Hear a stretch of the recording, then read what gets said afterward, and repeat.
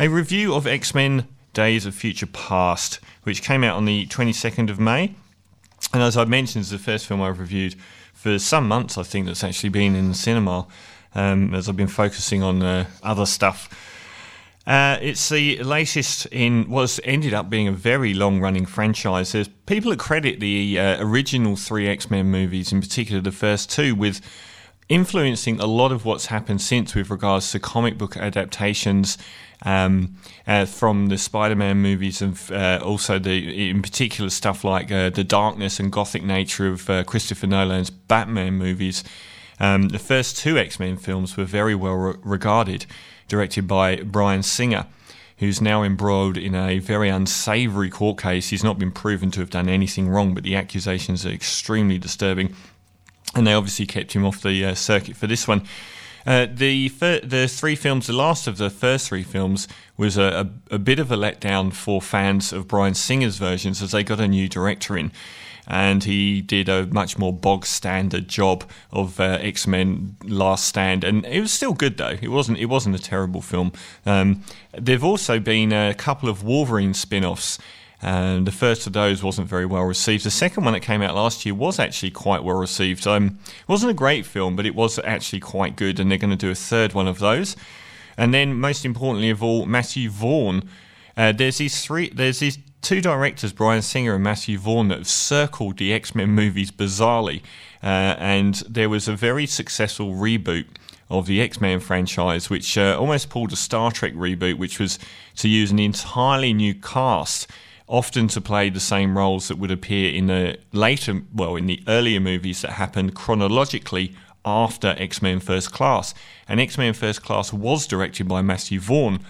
Matthew Vaughn was supposed to direct Days of Future Past, but had a falling out, and Bryan Singer has actually come back on board to direct this film, and he's also directing the next one as well.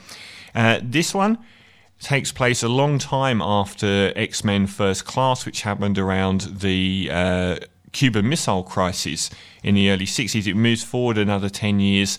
It actually moves forward into the future at the start, where Wolverine and all of the original cast are fighting some unimaginable terror in these robots that can basically adapt to whatever the mutants can do in the future, and are destroying the planet, and they've got no real way of fighting them because these mutants can take on a lot of the weaponry and powers that the mutants have. These robot sentinels can actually take on, and they're just indestructible. So they end up sending Wolverine back to the 1970s, where they work out that the character played by Jennifer Lawrence, who's called Mystique or Raven, dependent on what she's feeling like. She calls Raven her slave name, and she's the one that turns blue. They work out that she actually ends up killing someone who's responsible for building these Sentinels, and that engenders public perception to throw billions of dollars at this program, and end up her DNA gets used in the making of these Sentinels. So he goes back basically to stop this event happening and stop these Sentinels ever being built. It's got a huge cast. James McAvoy and Fassbender return to take on the 2 pivotal roles of Magneto and I can't remember his name now. Anyway, the Patrick Stewart role. Basically, in the first film, James McAvoy's character had actually got shot at the end, and that's how he ended up in a wheelchair, and that's why he's in the wheelchair in the future. When Wolverine goes back to the 1970s, McAvoy's character is walking around not particularly well. He's a rancid alcoholic and a very embittered man, and the school he's set up to look after all of these mutants and to help them in the world has been basically shut down by the Vietnam War and the conscription of a lot of the people that were in his school and that he was looking after, and he's basically almost alone. From then on, they go searching for Jennifer Lawrence's Mystique and travel around and have numerous set pieces and God knows what else. It reminded me a lot of Winter Soldier, which is they're 2 very, very strong and very iconoclastic parts of the franchises. So with Winter Soldier, it's part of the whole Avengers franchise. And that came out a couple of months ago and was a really strong film with a very good story that broke down a lot of the previous mythology that they've been using. And in a way, this does a similar thing. It's very dark and gothic and quite bleak. It's one of the most hypercultural films I can think of. It seems like it's made up of a number of different films. So there's the whole premise is very much like the Terminator movies, where they've got this undefeatable future army attacking them and go back into the past to try and stop it ever happening. It's also got like elements of the Matrix as well, very down where they're being attacked by these beings and everything comes down to the last minute. And it's got Inception as well, where Wolverine's character sort of floats back and forth in this hyper-real world where his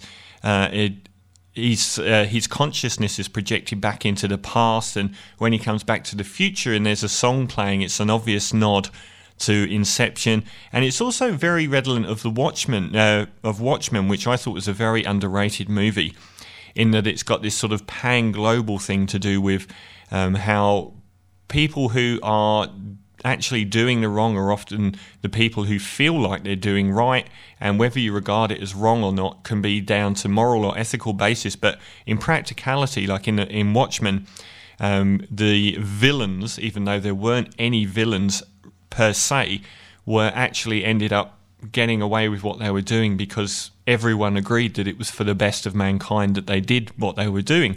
And it's got a lot of similarities with all these movies.